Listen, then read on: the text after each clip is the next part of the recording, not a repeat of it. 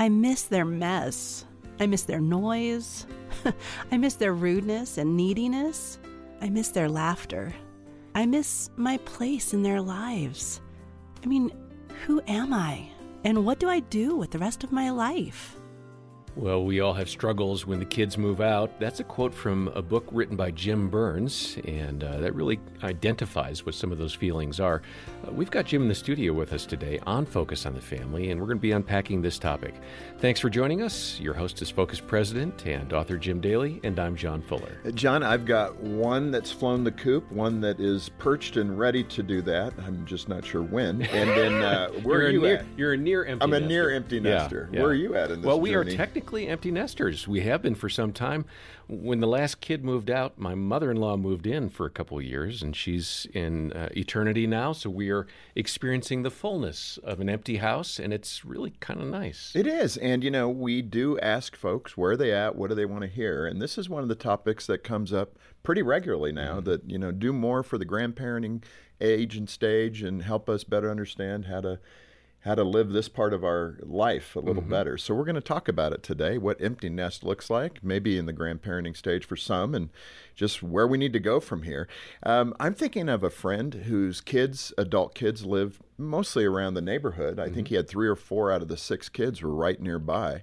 And then all of a sudden, in about a 2 to 3 week period, boom, they all left. Oh. And it wasn't organized or talked about. It just happened. And he talked to me about the trauma of that. Like, they didn't expect it, didn't anticipate it. It just happened. And it was a bit of a struggle for he and his wife to manage that and readapt. What do we do now? So we're going to get into all this today with Jim Burns. Yeah, and Jim has been here before. He's always a popular guest. Our audience tells us we like Jim. We like what he says. He's the president of Homeward, an organization that really advances the kingdom of God by educating and equipping parents to build God-honoring families. He and his wife, Kathy, have 3 girls. They've all left the nest, at least for now. And he really captures a lot of his insights and experiences in a terrific book called Finding Joy in the Empty Nest, Discover Purpose and Passion in the Next Phase of Life. We'll encourage you to stop by our website. Details are in the episode notes, or give us a call for your copy, 800, the letter A in the word family. Jim, welcome back to Focus. Good to have you. It is so good to be with both of you. And I think I was talking with you, we were talking about young kids. And yes, now here we go. My kids have flown the coop. You all have these stories. And so now here we are talking about the empty nest. Yeah, it's fun. I mean, this is part of life, right? It really is. And it's a good part of life, but for a lot of people, it's a tough part of Well, life, it can be mentioned. that transition story I talked about. Sometimes it's kind of unplanned. You think the kids are going to be around. I know my brother and his wife, they've sold their house in California, moved to Oregon to be near the grandkids of their adult daughter, and then they decided to move out to Tennessee. And so they thought, wow, okay, what do we do now? Sold the house, got an RV, and they're kind of tour around the country and spending more time in Tennessee so they can be near the grandkids. But everybody's got some kind of story in this space and stage of life. Yeah. Let me ask you, with the empty nest territory, it can be daunting for some of our listeners and viewers.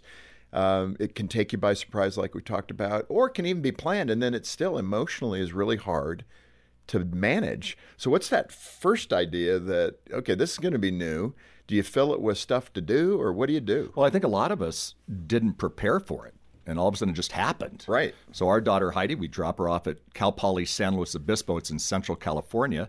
And we were so busy getting things ready, it didn't dawn us that we were going to become empty nest. We honestly hadn't thought much about it. Yeah. We get in the car, and Kathy and I didn't talk to each other for about a half an hour. It was just, I was in my thoughts. I look at her, she's gazing out the window, and all of a sudden I see a tear running down. And I said, "You okay, babe?" She goes, "Yeah, no, I'm okay." I said, "Do you want to stop in Santa Barbara?" It's about 90 minutes. Yes. "You want to stop in Santa Barbara and get a lunch?"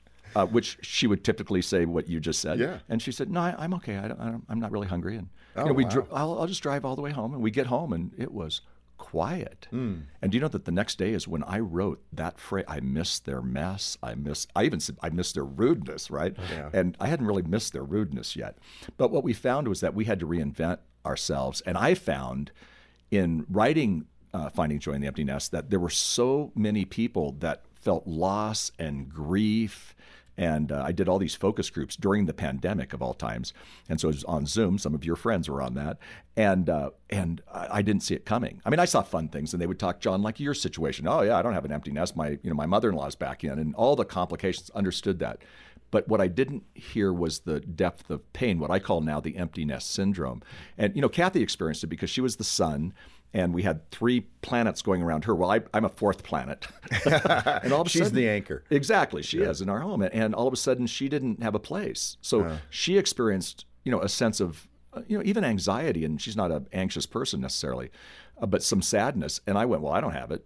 And then I found out later, wait, I just was going to work an hour earlier, staying an hour later. So my empty nest syndrome pain was a different kind, but I still experienced it. And I see a lot of people experiencing that. And the people who do well in the empty nest are the people who figure out how to live in a different stage. And the people who don't do well, they're stuck.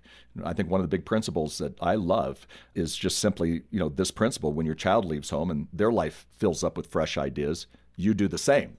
It's a rite of passage. Yeah, I was going to ask you this, and then I want to get back to the empty nest syndrome point that you made. But one of the articles I read a few years ago was The Graying of Divorce, and it pointed to this substantial increase. The fastest growing segment of the culture filing for divorce were empty nesters, and mostly women. The wives and mothers, because they go, wow, I feel like my job is done. I really don't know you anymore. We don't have much in common.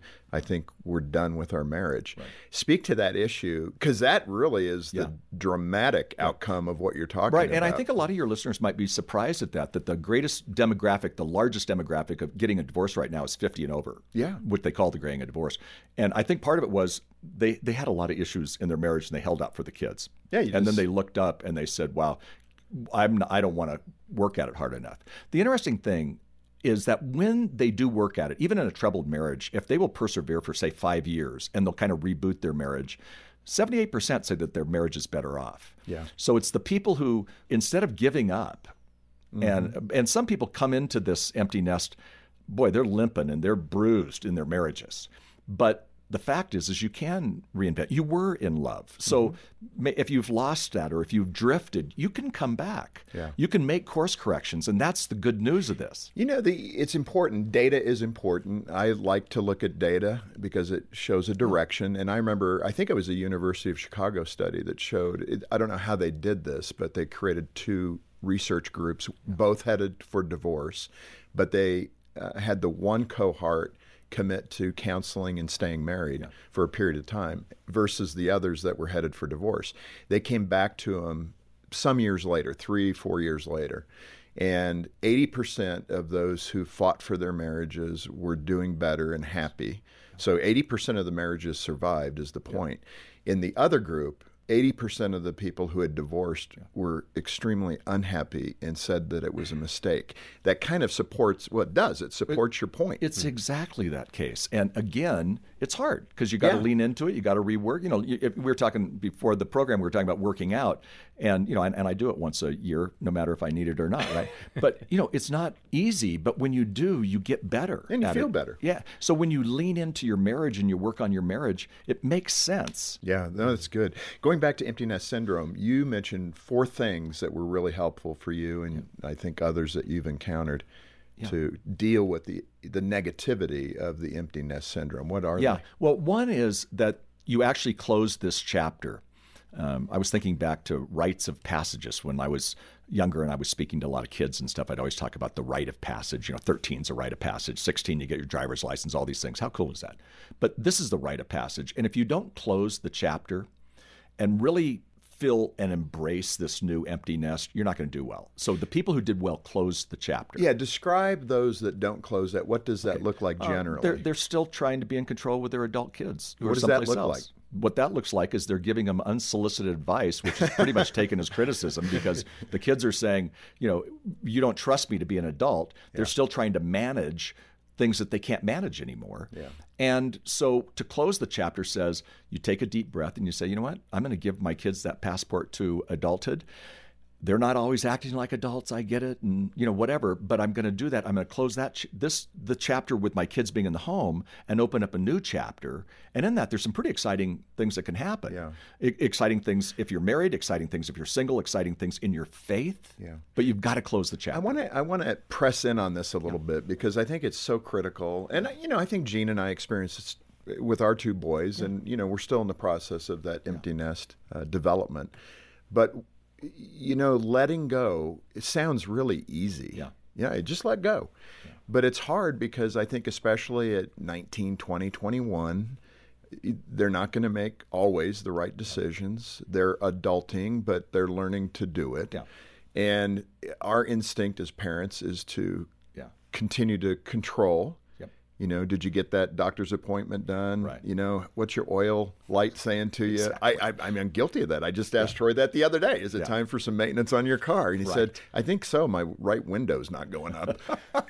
He probably, will go ahead and make the appointment, right? Yeah. But those are kind of the indicators that maybe you're taking too much as the parent on. No, so just speak to that and that control feature. Yeah. Well, I think we're controlling, and sometimes when we control, we enable, and we always mean well. I mean, when you ask, the oil light, my goodness, that's a great question. Sometimes experience is a better teacher than advice, and so if he's gonna go around with the window not working, but it's so hard. I mean, I have scars. You guys can see this here in the studio. I have scars on my tongue from having to bite my tongue with my kids. But what happens is control turns into enabling. And the question we have to ask is, are we enabling dependency where our kids are now dependent on us? I mean, I had a woman say to me, and I thought this was ironic on several levels. She said, my 22-year-old, isn't making his own pediatrician appointments. And I'm like, well, A, why are you still making doctor's appointments? And two, why is your kid going to a pediatrician who's 22 years old? But again, the point being that we mean well.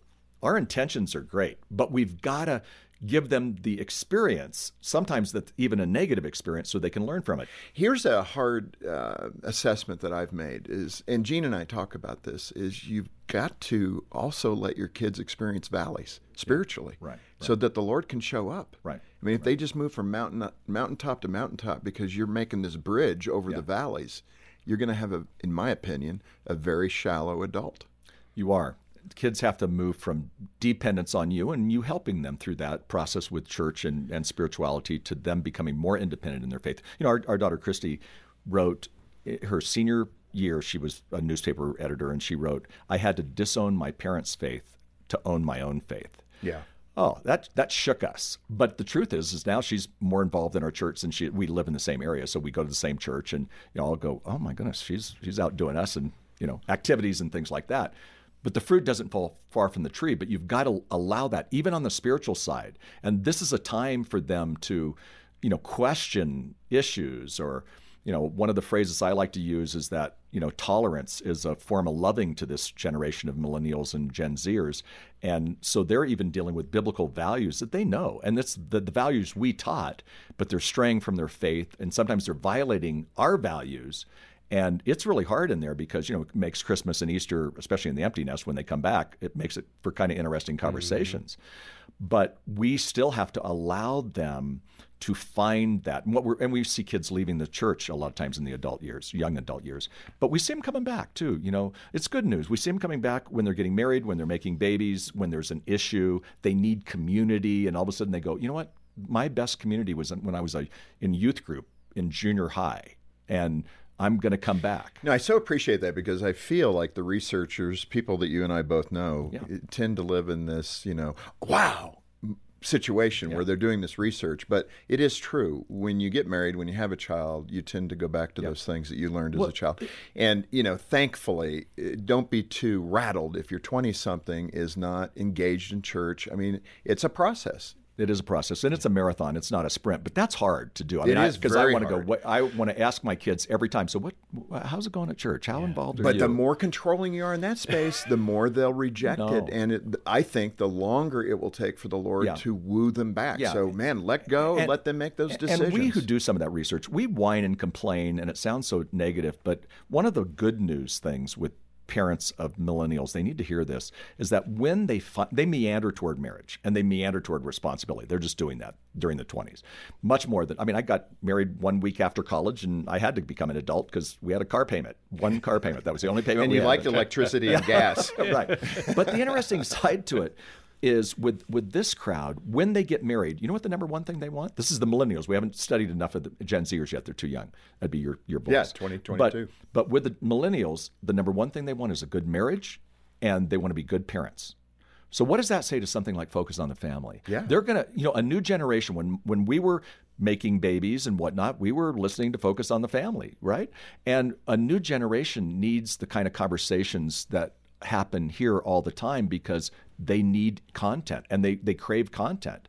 And they may not do it by listening to a radio at the exact time. They're going to listen to it the beautiful ways with podcasts. Yeah, which is so good. So tell a friend. If you see somebody in trouble parenting, send them our way. Yeah, we have so many resources here at the ministry, including this conversation with Jim Burns and his book, Finding Joy in the Empty Nest.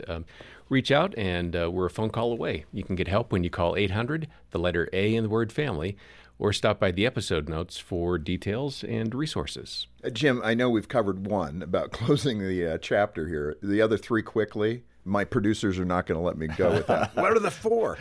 Well, we've got to choose to change our own attitude. What does that look like? Attitude quickly makes a difference. It means part of that is what we were talking about, I think, in terms of how we relate to our kids. But we have to look at this as a positive time, that we're going to take a clean break, and our attitude is okay for that, that we have to mourn it. C.S. Lewis said this, that when you change, you experience loss. And it's one of the necessary losses when your kids go outside and you're now an empty nest. But so for us, we have to accept it. We have to embrace it and say, this is a new time. Here's the interesting fact, and you can Google me on this. The average person goes to the empty nest at 48.9. That was not our case. We were older. But 48.9, you're going to spend more time in the empty nest possibly than with your kids. I'm living that. Yeah. So with that, it's important to change your attitude toward, wait, there can be good things. We're going to miss our day-to-day activities with our kids, and now we have to reinvent that relationship. But we can get more involved in church. I found that in the empty nest, Kathy's been teaching Bible study for 14 years. And her empty nest ministry is stronger than it was when we had kids. Interesting. And so she has more time. She went out for coffee with a friend yesterday. She couldn't have done that at 4 o'clock in the afternoon because kids were coming back. A little more flexibility. Sure. So there's a lot of things, but you have to embrace that and lean into that and see the positive, because there's a whole lot of negative, because you do have to grieve the fact. And again, these are 4 things that you've noticed in your own path and others that you can beat the empty nest syndrome, as you called it, by applying these 4 things. And they're setting goals too. Yeah, and setting goals is next. So they set goals, and we set individual goals, but Kathy and I also kind of created a dream list of what we want to do. And it wasn't just, let's go to Italy. That would be great. But it was also a dream list of what we wanted to make our life look like. And so the changing of goals, it was both good for us to do it individually and separately. And then also, I think you make new friends in the empty nest. Mm-hmm. People kept coming back to me when I was asking people in kind of some of my research, and they kept saying that, we have stronger friends. We can go out to dinner with our friends, the ones who are more social. And like my wife, she's an introvert. So she's not going to be the one who wants to go out 7 nights a week, but she has deeper friendships because she leaned into that. And I find single empty nesters who say, I just didn't have time to get involved in church, and now I have a great group of women or a great group of men that I'm biking together with, or I'm doing a Bible study with and whatnot. Those are the issues that I think you get through that empty nest with. And again, I'm not saying it's easy, and I'm not saying it's actually even simple. I'm saying you have to put energy and effort into it. And Jean's doing a great job. I think she is paving the way for us. But let me ask you, in that regard, you have a story in the book about Mike and Mary who struggled with this. And I think it's so typical, and God bless Mike and Mary for being able to allow you to use their story. But describe Mike and Mary's battle in the empty nest. Right. Well, it's actually, I changed the names to, of course. Whatever. But I know these people very, very well. And what I realized with the conversation was that Mike was really mad at Mary because he said, she's not getting through this. And we sit and all we talk about is, the kids and his kids raised in the church, raised at our church, actually, beautiful people, but they were having the party scene, and they really had fled some of the values of Mike and Mary. And they now were having conflict because Mary couldn't get past it. And she really was kind of almost becoming a one-topic conversationalist. And Mike's going, this is not fair, because I thought it was going to be great. I thought we were going to run around the house and it was going to be all romantic and all this. And, that's not happening. And so what happened is there were some things Mike could do to kind of help Mary along, but Mary had to make some decisions as well in terms of when your kids leave the empty nest, you've got to leave that too. So what Mary had to do was relinquish her old job description and create the new job description. And really, in a neat way, I've watched this transform. And they just went on a really cool trip. They got in a car and they drove kind of, they live in California. They drove up to state of Washington and then over to, San Juan Islands and whatever. They had a beautiful time. They didn't do that before. So they learned to play together. One of the things that Mike and Mary, and this is not from the book because this has been learned later because I know these people well, but they said, we had to learn to play again and to have fun because we didn't really have a lot of fun together. We had fun with our kids, but we didn't have fun connecting together. And so, they started having more fun together. And that actually brought back the relationship. There was kind of a broken spirit with Mary, Mary would say. And she said, my spirit was healed in some ways because Mike allowed me to have some of these experiences, but then we played together and he started just, through laughter and through fun. You also talk about the big five. Yes. And, we're going to zero in here. We only have a couple of minutes left. Yeah. But let's hit the big five with some description. What are they? And how does it help people? Yeah, well, this is with your kids, and the big five is, truly, I said it before, but have you given your child the passport to adulthood? Because if you haven't, it's not going to go well. Yeah. and they want freedom, but you've got to give them the passport to adulthood. What does that sound like? I mean, what are you saying? It says you're now in charge of your life. I'm coming alongside you. You're moving from that being in control. And when they're teenagers, you're only in semi-control anyway. Let's face it. You may think you're in control, but you're not.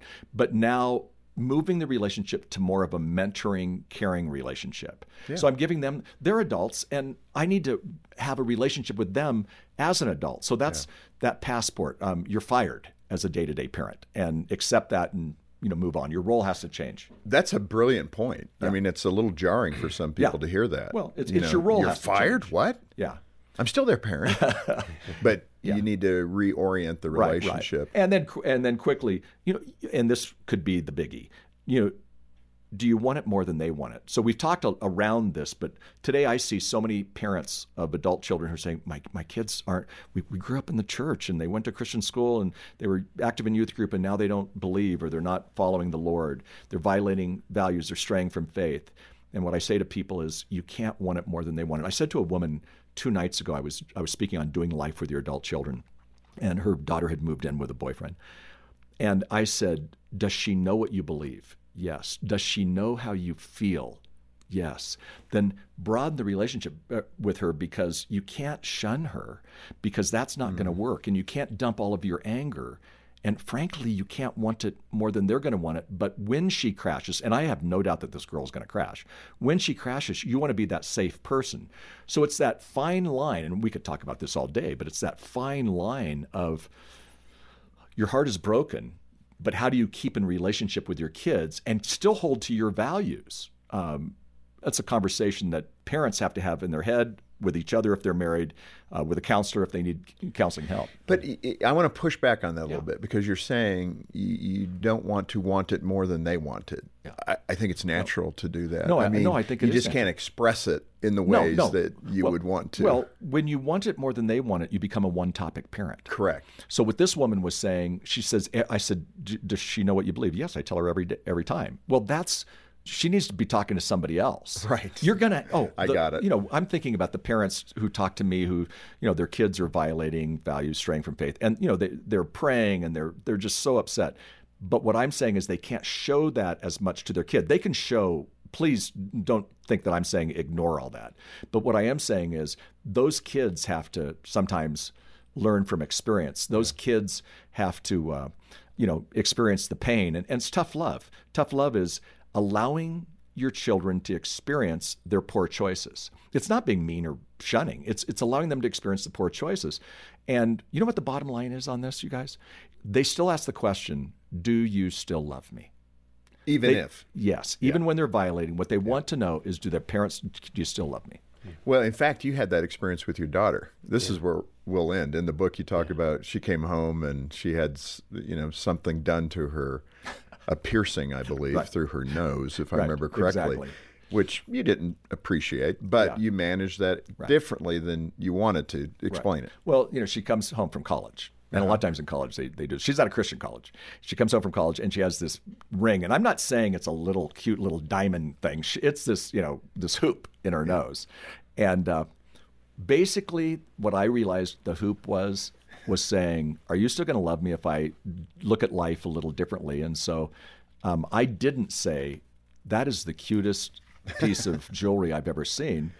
But I decided that wasn't the issue for me. I wasn't going to battle that. Funny enough, she went and got her master's in clinical psych, and she's counseling. And guess who loves her? Every teenage girl who has a hoop in their nose, because she still has the hoop. Yeah. And it's funny. Even her at a Christian therapy clinic, they're saying, "Are you sure you want that ring?" And then the head guy goes, "Wait, all the girls want her because she has this ring." She identifies. Yeah. with Now it. I'm used to it. Sure. I even forget that she has the hoop. Yeah. Life goes on, and I'm glad I didn't say you are worthless and your values are so different, because it's a hoop in your nose. It's not the end of life, and she's making great decisions on so many other things. It's sometimes hard for us as parents to buy into, but I get it. Hard.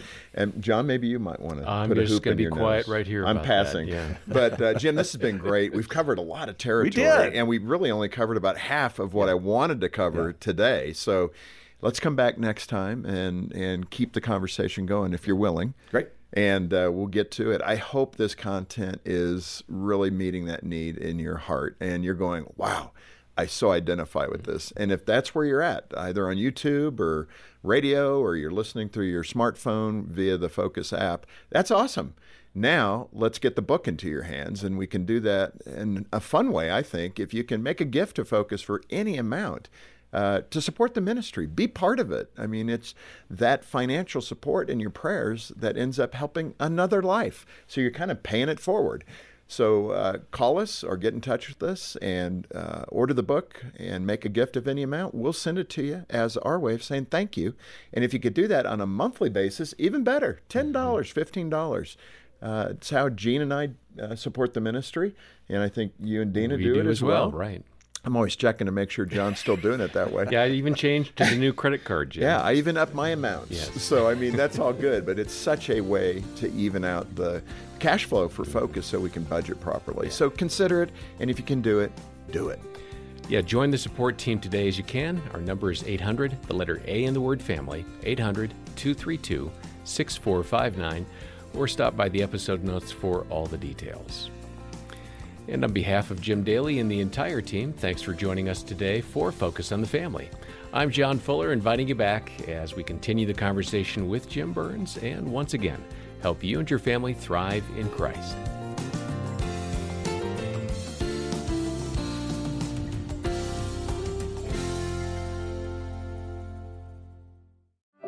Is your marriage holding on by a thread? For deep hurt, you need deep healing that only comes from the Lord. And you'll find it at a Focus on the Family Hope Restored Intensive in Michigan. Our licensed Christian counselors will help you and your spouse get to the root of your issues in just 3 to 5 days. And it works. 80% of the couples are still married 2 years after attending. Learn more at hoperestored.com and talk with a trusted advisor. That's hoperestored.com.